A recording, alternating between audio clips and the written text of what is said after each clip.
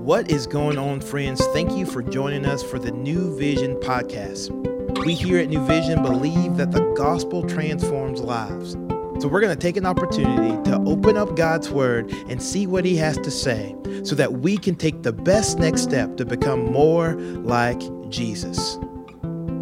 Hey y'all, this is Abby Wilson. I'm so happy to be back with you today. You'll have to bear with me a little bit. I may sound a little bit off as I'm battling a cold, but it's just that time of year where, especially here in Tennessee, the weather changes every day, it seems. My sinuses just can't keep up, so I promise not to sniffle too much during this. I hope you can understand me okay. I also hope you've been enjoying our Joshua series so far. I know we're only a couple days in, but there's just been such good content. Like I said, hope you've been reading and listening along. We're going to go ahead and jump into our scripture reading for today. I'll be reading from the English Standard Version, and this is Joshua chapter 2, verses 1 through 7. And Joshua the son of Nun sent 2 men secretly from Shittim as spies, saying, "Go view the land, especially Jericho." And they went and came into the house of a prostitute whose name was Rahab, and lodged there. And it was told to the king of Jericho, "Behold, men of Israel have come here tonight to search out the land."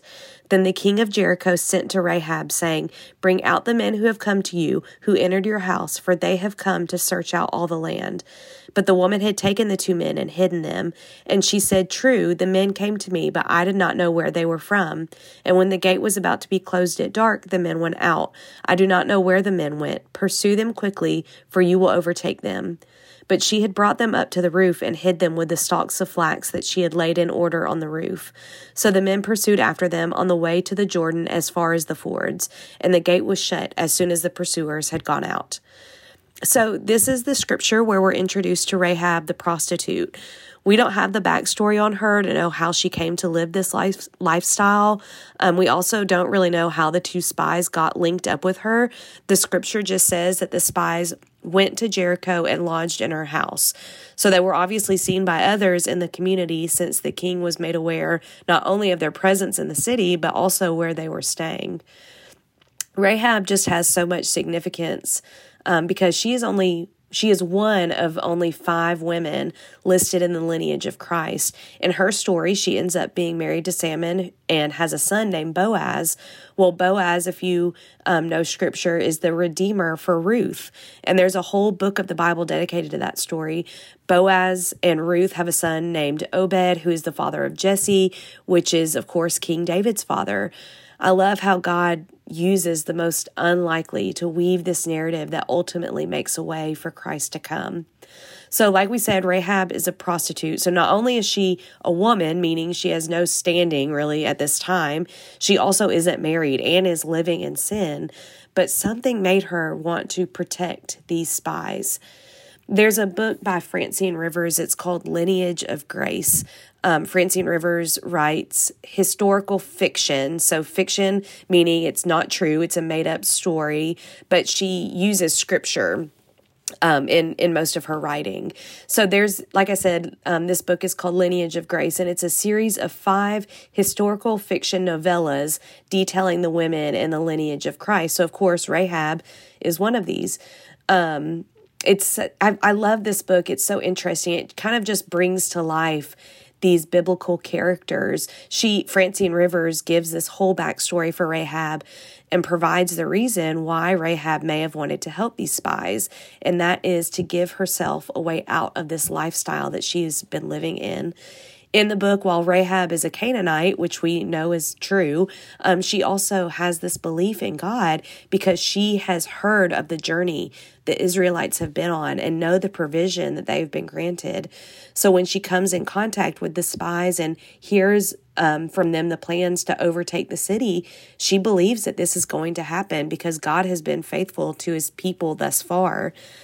Rahab's story is really one of hope. It might not seem like that on first glance when you think about her history and not really knowing how she came to be living like this, but it really is. Think about, real quick, we're going to jump ahead and think about Romans chapter 8, verses 24 and 25 say, "For in this hope we were saved, but hope that is seen is no hope at all.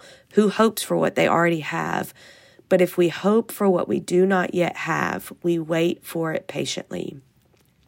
Maybe Rahab had been hoping to get out of this life, this sin cycle that she had been in.